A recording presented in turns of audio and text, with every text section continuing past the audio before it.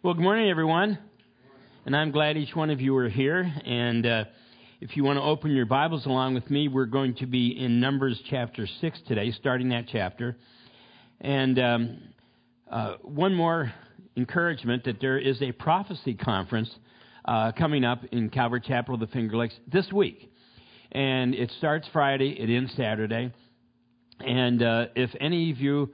We actually have 9 motel rooms that we're filling up right now, and I do have a couple more that I can get my fingers on. So if there's anyone else who would like to attend the conference, please put your name on the sheet out there, and I'll make sure that I have a room for you. And also, we have the Secret Sisters. And any of you ladies who've never been part of Secret Sisters, I'd really encourage you to do so. I hear so many wonderful things about it. And so you sign up out there and you fill out a little sheet, and then you pick names. And what it is you have someone's name, and they don't know who you are. And then you pray for them. I think it's for 3 months. And then at the end, they have a dinner, they have a great testimony time, and they share who they'd been praying for. And you have a chance to give one another little gifts and things like that. And Vi loves chocolate with peanut butter in it. Just wanted you to know that. Okay, let's pray. Father, we come before you in Jesus' name, and we thank you so much for your love. We thank you so much for the way you're able to instruct us and speak to us through your word and by your Holy Spirit. Lord, I pray that you would help us to understand and to comprehend the fullness of what your word is telling us this morning. Lord, we love you so much, and our desire is to live for you alone and not for all of the little trinkets of this world. And so come, Lord, use me to minister to these your people, I pray, in Jesus' name. Amen and amen. You know, when we were singing, I was thinking about our faith. I was thinking about the Bible. And you know, in my undergraduate work, my graduate work, my postgraduate work, I've had a lot of unbelievable books in my hand, but they don't compare to the Bible. I remember in my undergraduate work, you know how you have to take one humanities course, and I took the philosophies of Socrates and Plato. And the thing that's amazing, if you read the philosophies of Socrates and Plato, they're always seeking and never finding. And yet we have a book that is so perfect. It not only helps us to seek, but it helps us to find. The Bible is absolutely the most amazing book I've ever studied. And I really encourage all of you, we go right through the Bible. Use it as an opportunity to really study what the Word says. Because it's like we were talking about earlier, it's not about religion, it's about relationship. It's all about our relationship with the Lord. Now, in Numbers chapter 6, we're beginning here, we have to understand that when we study the Old Testament, it's so important for us to make that parallel, or that, what's the word I'm looking for? Well, I'll just use parallel, of what is speaking to us in the New Testament. Because the Old Testament is basically giving us the law, the standards that God has given man to live by, where the New Testament is sharing with us how we can live by those standards. And even when we make mistakes, how we can repent and be put right back on the right track. So many people, when they study the Old Testament, especially books like Numbers, are thinking, whoa, what does that mean? How does that apply to me? Well, it does if you take it and you apply it to the New Covenant, which is one of the things we'll be doing this morning. And we're going to be looking at the Nazirite vow. And every believer should desire to be a Nazirite, really. Now, one of the things I want to share here, because people get this confused all the time. A Nazirite is not a Nazarene. A Nazarene was someone who was from Nazareth.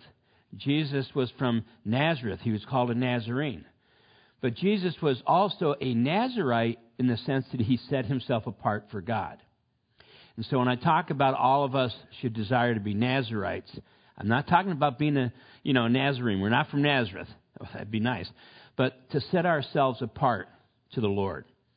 Now, the thing we have to understand is that our desire should not to be captivated by all the entrapments of this world, but our desire should to be completely enamored with the ways of Yahweh, with the ways of God. Because we have to remember that what God desires for us is always for our good. Do you understand that?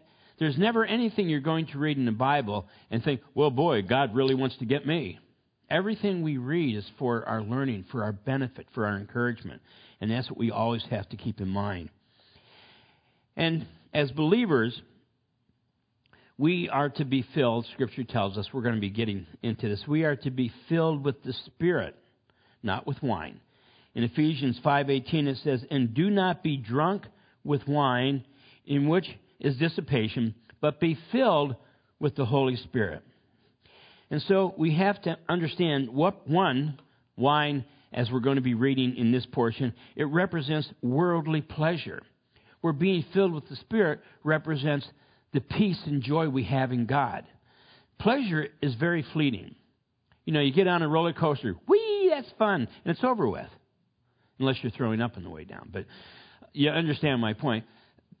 We have to realize that we're looking for not pleasure, but we're looking for peace in relationship with Almighty God. And so we're picking up in Numbers chapter 6, starting with verse 1. Then the Lord spoke to Moses, saying, speak to the children of Israel and say to them, when either a man or a woman consecrates an offering to take the vow of a Nazirite to separate himself to the Lord, he shall separate himself from wine and similar drink. Some translations say strong drink. He shall drink neither vinegar made from wine, nor vinegar made from similar drink, neither shall he drink any grape juice, nor eat fresh grapes or raisins. All the days of his separation he shall eat nothing that is produced by the grapevine from the seed or skin. All the days of the vow of his separation no razor shall come upon his head until the day he is fulfilled, until the days are fulfilled for which he separated himself to the Lord. He shall be holy. Then he shall let the locks of his hair, of his head grow. In other words, not have a haircut. All the days that he has separated himself to the Lord, he shall not go near a dead body. He shall not make himself unclean, even for his father, or his mother, or his brother, or his sister. Now, when it talks about someone who's taken a Nazirite vow, not going near a dead body, notice it says even if it's his father, mother, brother, or sister. But what isn't mentioned? Husband or wife. Because the husband and wife become one. The Old Testament makes that clear. So, obviously, if you've taken this vow and the husband or wife dies, then you're excluded from that separation. They're not even mentioned. And when they die, because his separation to God is on his head. All the days of his separation he shall be holy to the Lord. And if anyone dies very suddenly beside him, in other words, it's an accident, and he defiles his consecrated head, then he shall shave his head on the day of his cleansing. On the seventh day he shall shave it.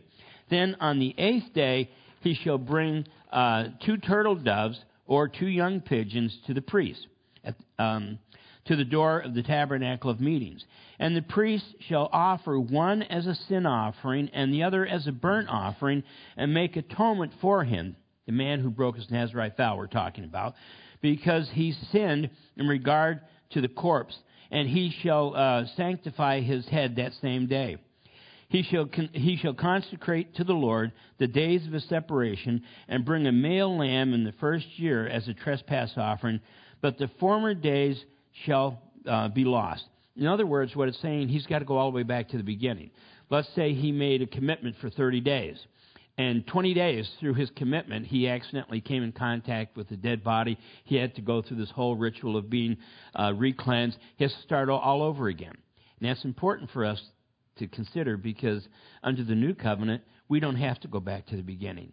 When we fall and we confess and repent and the Lord lifts us up, we continue right where we were. You don't have to go back to the beginning. That's awesome. Because the separation was defiled. This is verse 13. Now, this is the law of the Nazirite. When the days of his separation are fulfilled, he shall be brought to the door of the tabernacle of meetings, and he shall present his offering to the Lord, 1 male lamb in his first year, without blemish as a burnt offering, one ewe lamb in its first year without blemish as a sin offering, and one ram without blemish as a peace offering. A basket of unleavened bread, cakes of fine flour mixed with oil, unleavened wafers, anointed with oil, and the grain offering with their drink offering. Then the priest shall bring them before the Lord and offer his sin offering and his burnt offering, and he shall offer the ram as a sacrifice of a peace offering to the Lord with the basket of unleavened bread. The priest shall also offer its grain offering and its drink offering. Then the Nazarite shall shave his consecrated head at the door of the tabernacle of meeting, and shall take the hair from his consecrated head and put it on the fire which is under the sacrifice of the peace offering. And the priest shall take the boiled shoulder of the ram, one unleavened cake from the basket, and one unleavened wafer, and put them upon the hands of the Nazarite after he has shaved his consecrated head. And the priest shall wave them as a wave offering before the Lord. They are holy to the priest, together with the breast of the wave offering and the thigh of the heave offering. After that, the Nazarite may drink wine. This is the law of the Nazarite who vows to the Lord the offering for his separation, and besides that, whatever else his hand is able to provide, according to the vow which he has taken, so he must do according to the law of separation. So when we look at this and we read all those conditions, it's like, wow, what does all that mean?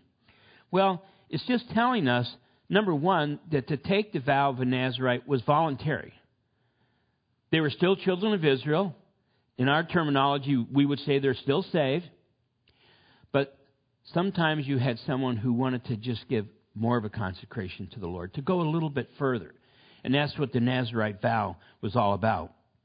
And remember, it was a voluntary vow that could be given by either a man or a woman. It's mentioned here. But the one thing we have to keep in mind, and we think, well, that doesn't seem right or fair, but we'll talk about that. You can write this down. I'm not going to read it, but write down Numbers chapter 30 and verses 10 and 12. 10 through 12. What Numbers chapter 30, 10 through 12 is this. If a husband hears his wife make a vow and he says nothing, she's obligated to that vow. If a husband hears his wife making a vow and he rescinds it, she's no longer obligated to the vow. And people think, well, that doesn't seem fair. Well, it probably doesn't in our economy. But at that time, it made more sense than we think, because it could be that the husband was realizing, I can't afford to have my wife away. She maybe was the caregiver and, the one who kept at home, and maybe they had small children at home. Whatever it might be. Maybe it was the husband's own weakness. Because one of the things that we find out in Corinthians, that if a husband tells his wife, I don't want you to keep that vow, and it was the Lord who told her to do that, the sin comes on the husband's head. So, anyway, we have to understand, as far as that vow is concerned, the husband had the right to rescind it. He almost never did. Just from reading Jewish tradition, the husband almost never did. He always allowed his wife to keep that vow as well. And we know someone who took that vow that we studied in the Bible. Remember? Samson. He was a Nazarite from birth. Now, understand this vow was not a command of the Lord, but it was all about if a person wanted to have a closer walk with the Lord. And the same thing is true with us. Jesus has laid out for us what the Christian life is, and He has not commanded us to not do certain things that might bring us a little earthly pleasure or whatever. But what is being talked about here, if we want to have a little bit closer walk with the Lord. You know what I'm saying? I mean, sometimes we pray and say, Lord, what can I do to have a closer walk with you? Well, maybe He's going to show us to do certain things. Maybe be in the Word more, maybe to have more time in prayer, whatever it might be. We have to be willing to take that step. In a sense, that's like the vow of a Nazarite. Not that you're committed to it in that sense, but you are making a commitment to the Lord. I want to have a closer walk with you. Now, under the new covenant, we're actually not supposed to make vows. Did you know that? We're supposed to possibly make commitments to the Lord, show or express our desire to have a closer walk with the Lord, but we're not to make vows. In fact, turn with me to Matthew chapter 5, the Gospel of Matthew chapter 5, first book of the New Testament. It's on page 800. No, I don't know your book. First book of the New Testament, Matthew, and go to chapter 5, and we're picking up with verse 33. Matthew 5, starting with verse 33. Again, you have heard that it was said of those of old, you shall not swear falsely, but you shall perform your oaths to the Lord. So that's talking about really what we're reading here, making these oaths to the Lord. But look at what Jesus goes on to say. But I say to you, do not swear at all, neither by heaven, for it is God's throne, nor by the earth, for it is his footstool, nor by Jerusalem, for it is the city of the great king. A lot of Jews at that time would make their commitments, swearing to Jerusalem, the holy city of God. Verse 36, nor shall you swear by your head, because you cannot make one hair white or black. But let your yes be yes, and your no be no, for whatever is more than these is from the evil one. And we have to understand, even when we're making our commitments to the Lord, or if someone is asking us to do something, just yes, sure, or no, I swear I'll be there, We can't do that. We can't make these kind of vows and oaths. And what Scripture is showing us is that we don't have the ability to fulfill them. You know, for instance, I made a commitment. I made a vow. And I said, you know what? I am going to work out every morning as soon as I wake up, 5 days a week. I'm going to go to the Y and swim at least 1 day a week. I am only going to have 1 carb a day, and that gluten-free. And I am going to eat the way I should, and I know I'll feel better. And it worked great until Thanksgiving. And then you have Thanksgiving to New Year's Day is just a blur, right? For all of us. It's just like, and then you go back to the beginning. Well, here's the wonderful thing about the New Testament. When I made that commitment, I'm not really making a vow because I know I'm not supposed to make vow. But when I made that commitment, I really meant it. And then the holidays came, and I really blew it. But here's the thing. Under the New Covenant, I can go and say, Lord, I want to start over again. Because Vi and I have made a commitment that tomorrow we're going to start right off working out every morning and going to the gym once a week to swim. You understand the point I'm making? This is the difference between the liberty of grace and the commitment of the law. Under the Old Covenant, when you made a commitment, you couldn't fudge on it one single bit or you were guilty. But under the New Covenant, we make our commitments to the Lord. Our desire is to draw closer to Him, to be in more intimate relationship with Him. But sometimes we just fall. And it's the grace of God that allows us to get back up where we fell. We don't have to go back to the beginning like the Nazarites did. And we can start right from where we fell. Now, when this person took this vow, there were 3 things they were forbidden to do. And the first was not to drink wine or any fermented drink. Now, this has nothing to do, in fact, the verse itself brings that out. This has nothing to do whether alcohol is right or wrong, sin or not sin. But rather, if you want a closer walk with the Lord, that might be something that you would do. Because the Scripture is very clear, even though it does not forbid the drinking of alcoholic beverage. Scripture says, a drunkard shall not enter the kingdom of heaven. So that's talking about someone not who has an alcoholic beverage, but when they drink, they get drunk. It's a serious offense, according to the Word of God. And all of us realize, I don't because I don't drink, but I'm just, But a lot of you who have, you know what I'm talking about. You can have a glass of wine, maybe a couple glasses of wine. You have a third glass of wine, it's going to start affecting your judgment. It's going to start affecting the way you feel about things and your attitude. You're going to say things you wish you didn't say. You understand the point I'm making. Now, wine in Scripture, and there's a Scripture that says it cheereth the heart, is a symbol of having joy and having some delight. But what the Nazirite was doing by staying away from all wine was making the commitment that all of his joy was in the Lord. The joy of the Lord is my strength. That's what the Nazirite was doing. And the thing that's interesting, too, is the second requirement of the Nazirite that's mentioned here was that they weren't to cut their hair. Well, what does that have to do with anything? Well, if you turn to 1 Corinthians chapter 11, 1 Corinthians chapter 11, verse 14. 1 Corinthians 11:14 says this. It says, "It is a disgrace for a man if he has long hair." Okay? That's what that's all talking about. The disgrace of a man having long hair.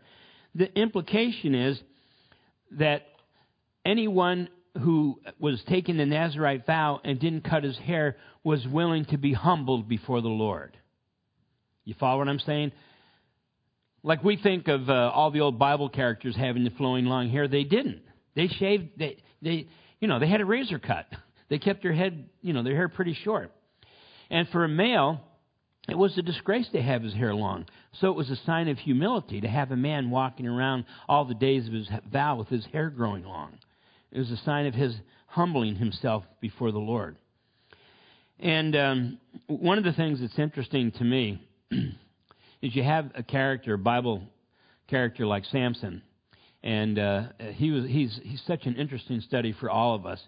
But you have someone like Samson, and he killed 1,000 Philistines, and yet the lap of a woman allowed him to have his head shorn. Isn't that amazing? You think about it. When he was out there fighting for the Lord, he could kill 1,000 Philistines. And then the lust of the flesh just put him to sleep, and his head was shaved. And so we have to understand that as believers, we make commitments to the Lord, wonderful commitments. And we do great battle for the Lord, and that's awesome. But we have to make sure we're not lulled asleep. Remember, he fell asleep on Delilah's lap? We can't be lulled asleep. And that's what the world and oftentimes religion tries to do to us. Lull us to sleep. Also, they were not allowed to go near a dead body. Why? Because death is the deepest mark of the testimony of sin. God never intended man to die. Did you know that? He created Adam and Eve with eternal life. And he said to them, if you disobey me by going to that tree in the center of the garden, which more than likely, by the way, wasn't an apple tree. Apple trees don't grow in that part of the world. It was probably a fig tree. And he says, if you eat of that forbidden fruit, then you shall surely die. Well, he wasn't talking about him falling over dead at that moment. He was talking about that he would die spiritually. And when a person dies spiritually, it leads their body into aging, and they will eventually die physically. That's why I love that portion that says the last enemy to be conquered is death. Where, O death, is your victory? Where, O death, is your sting? The sting of death is sin, and the power of sin is the law. But thanks be to God through Christ Jesus who gives us the victory. That's unbelievable. But death was never a part of God's plan. You know, I don't think there's anything that brings more fear, more heartache in our lives when we think of the death of a loved one, right? Nothing. If we know they're saved, obviously there is a great consolation there, knowing that they're going to be with the Lord and we'll see them again. But you think of all the wars, you think of all the evil that's going on, slaughter that's going on around the world. Do you realize how ugly that is? And yet, we're in such a weird state because of the fall of man that those of us that have some kind of a moral stand that we'd like to keep, there are times that we have to fight in order to protect ourselves from those that would take it away from us. All you have to do is read the study of the Kings and the Chronicles. They went to battle in order to keep their nation free. But how wonderful it's going to be when Jesus comes back and establishes his kingdom. There's not going to be any war. People aren't going to die. It's not going to be necessary. Because God is going to rule from his throne with an iron scepter, and we're going to reign with him as believers. How amazing is that? It's pretty amazing. And we know from Matthew 10:37 through 39, it says, anyone who loves his father and mother more than me is not worthy of me, and anyone who loves his son or his daughter more than me is not worthy of me, and anyone who does not take his cross and follow me is not worthy of me. Whoever finds this, let me put my glasses on. Whoever finds his life will lose it, and whoever loses his life for my sake will find it. What that's telling us here is no one should come before the Lord. It doesn't mean, you don't love your family. It doesn't mean you wouldn't lay down your life for your family. But our love and commitment to the Lord has to be higher than that. I mean, Jesus is the one who did it all. He created the heavens and the earth by his hand. All things were created by him. Nothing was created that was not created by him in the Gospel of John chapter 1. He's the creator. He created us. And he has a promise for us. I mean, he gave man free will choice. And some of us might think, why did he do that? Because that brought sin into the world. Because God wanted man to love him. He loved man, but God wanted man to have the ability to freely love him. And that requires choice. You've heard me share this before. No choice, no love. If I go up to my wife and start choking her and say, you better tell me you love me. And she goes, I love you. There's no love there. That's fear. And so many religions are based on fear. Ours isn't. We love Jesus simply because we love him. God gave man that choice. Unfortunately, there are those who don't choose to love God. They don't choose to follow him. And so God gave that choice, and of course that has led to the world going off in so many crazy, wild, directions. I mean, our world is in such turmoil right now. And if we don't realize the nearness of the Lord Jesus Christ, we have to be blind. I mean, some of you probably heard about what happened in Russia. A lot of people don't, because the only thing they carry on news is politics. Any news you turn on, any time of the day you turn on, it's just politics. You never get world news. But Putin established a whole new set of laws, and his entire government resigned. So Putin is going to become the next czar. He's going to become, you know what the title was for the czar of Russia in ancient times? Gog. And so we have Ezekiel 38, Gog, Meshach and Tubal, the main, he's the main prince of Meshach and Tubal. He's the king of those two countries, Rosh, Meshach and Tubal, that are all going to come against Israel from the north. You have Iran, Persia, right there. And you have Syria, right there. You have what's considered the old Babylonian Empire, right there. We are so on the brink of the Lord taking his church out of this world. That should be our greatest motivation. We should all separate ourselves as Nazarites, not in the sense of the Old Testament, but in the sense that, Lord, I just want to commit my life to you. I just want to do whatever you would have me do, because you're coming back, and anyone who doesn't know you will be left behind. But anyone who does know you, if they die, they're going to be with you. To be absent from the body is to be present with the Lord. And any of those of us who are still alive, when you come, we're going to be translated, receive our glorified bodies, and meet you in the air. That time is at hand. I mean, Scripture tells us we are supposed to be aware of the time. We don't know the day. We don't know the hour. If I came out here and said, I just want you to know, next Thursday at 2 o'clock, the rapture is going to occur. then you can look at me and say, you're wrong. Because no one knows the day nor the hour. But Scripture does say, you are not in darkness. You are sons of the light, that this day should come upon you as a thief in the night. In other words, we're supposed to be aware of the time in which we're living, and we're living in that time. It's absolutely amazing. Now,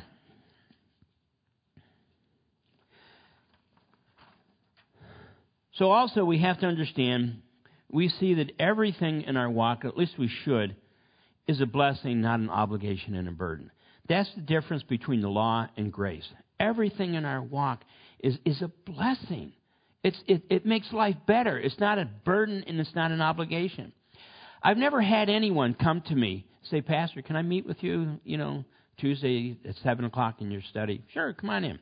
Now, I've never had anyone come into my study and say, Pastor, I just want you to know, I've been walking with the Lord. I've been doing everything God wants me to do, and I've been in prayer, and I've just been in communion with the Lord, and life is just tough. No. The ones that come in and see me are the ones who are saying to me, I haven't been walking with the Lord. I've been disobedient in this area. I've been disobedient in that area. I've been slacking here, and I feel miserable. Anyone who's in communion with the Lord is filled with joy. The joy of the Lord is our strength. And so we, in a sense, desire to take a Nazirite vow, and not out of obligation, but you know what, Jesus, I love you. What is there that I can do to be a little closer to you? I guarantee you this. If this evening, you spent time with your family, maybe doing family devotions, and you spent some time, maybe even singing some worship songs, or at least listening to some worship songs, you're going to feel great. But here's what happens. 7 o'clock at night comes, and we make this excuse. I'm tired.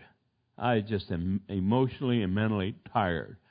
So the thing that I need to do is turn on TV and watch the news or whatever it might be that you want to watch. You follow the point I'm making? And yet, if we make that extra commitment, when you do have those times that you spend the evening, really worshiping the Lord, and if you have a spouse or family, talking to them about Jesus, and you have just that kind of, man, you go to bed and you're like, da-da. In 2 Corinthians chapter 7, verse 10, it says this, godly sorrow brings repentance that leads to salvation and leaves no regrets. But worldly sorrow brings death. Remember, John the Baptist said, produce fruit in keeping with repentance. The point that I'm bringing out here is that in Jesus Christ there's forgiveness. That's the grace of God. That's what it means to be a New Testament believer. His grace and mercy. When you fall a sin, it doesn't mean, okay, you're cut off, I'm done with you now. You are His. You have received the seal and sign and deposit of the Holy Spirit. You belong to Almighty God. But I'll tell you what, when you're not walking with Him, you're going to be miserable. When you're not walking with Him, you're not going to have the peace and joy your heart desires.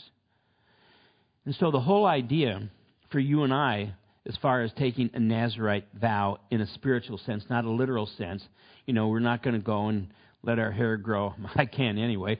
But anyway, we're not going to let our hair grow, and we're not going to do all these other things. But the point is, our Nazirite vow is, you know what, Jesus, I want a closer walk with you. You're so awesome to be with. I just want to spend more time with you. That's our vow.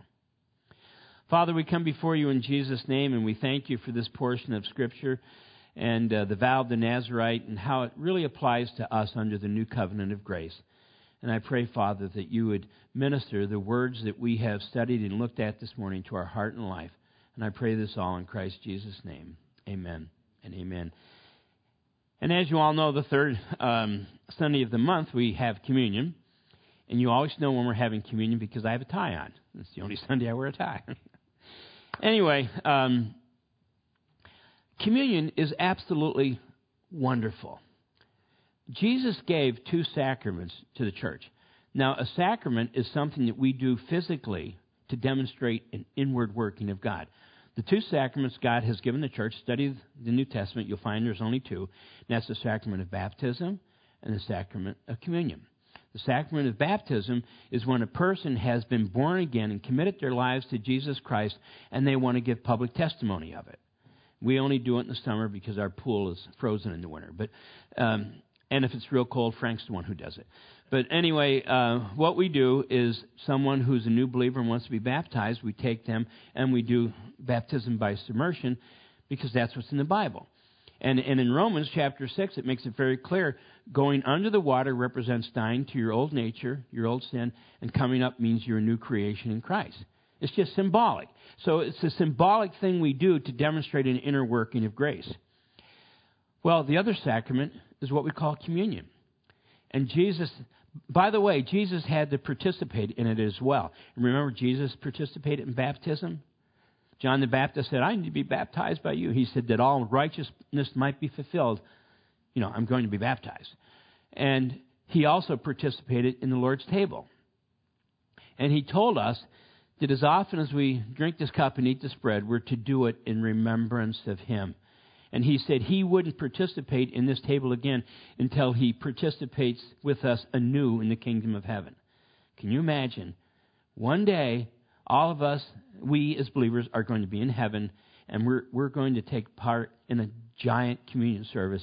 And guess who's going to be officiating it? Not me, Jesus. And you know what our attitude's going to be? You know why? I don't deserve this. I don't deserve this love. I don't deserve this joy. Jesus is celebrating communion with me. And what is communion? We have it on our table. Do this in remembrance of me. Well, what do we remember? We remember he created us. We remember he gave us the law to be our schoolmaster. We know that he gave us grace by his death on the cross, that we might be forgiveness of all sins. And we know that he's given us eternal life. When we die, we go to be with him. And so, consequently, we also recognize that this promise involves his coming back for us. And one day, we're going to be with him. And it's like Job said, we're not going to see him in some kind of a weird, abstract nirvana kind of way. We're going to see him with our own eyes, and we're going to be celebrating together with our own personage. Our self-identity is never lost. I'm not going to be in heaven and, we're ready to do the communion supper and we're all excited and I say, now, who are you again? I'm going to know John. I'm going to know my wife, I'm going to know my son. I'm going to know all of you. It's not going to be like, oh, woo. We will have our own self-identity. We're going to know who we are in relationship to God and with one another as fellow believers. It's going to be awesome. But until that day comes, Jesus said, as a reminder, I want you to do communion. And of course, we know that the unleavened bread, Jesus took the unleavened bread, and when he met with his disciples in the upper room, when he broke it, he said, this is my body that's going to be broken for you. That's the kind of love I have for you. And then he passed the bread around. And then he took the wine, the fruit of the vine, and he said, this is my blood. This represents my blood that's going to be shed for you. And he also gave that to them to pass around.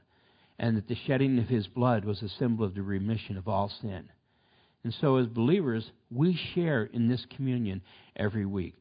And as the ushers come forward and we start passing out the elements for communion, Chuck's going to be playing a song, right? A song that we had playing here yesterday during the workday, and it just really hit Vi and I. So I hope it blesses you as well. Okay, brothers.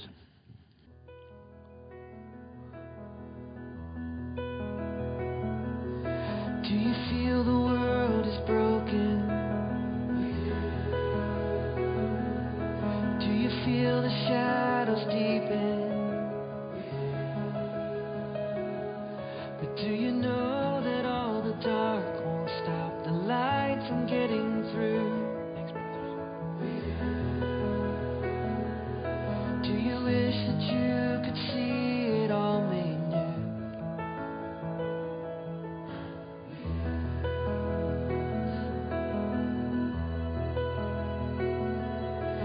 Is all creation groaning?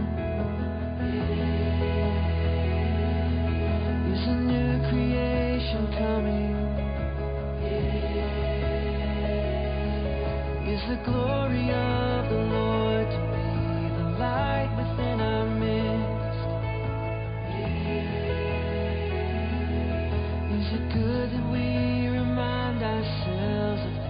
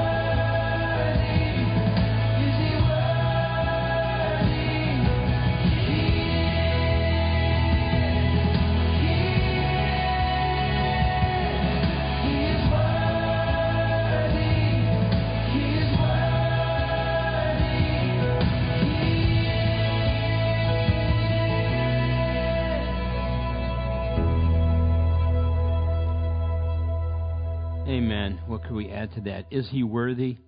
He is. So take and eat and drink and be so thankful to your God. Lord, thank you for this sacrament of encouragement, this sacrament of love, this sacrament of peace. And I pray, Lord, that you would bless it to our spiritual nourishment. And we ask all this in Jesus' name. Amen. Amen. God bless you, brothers and sisters.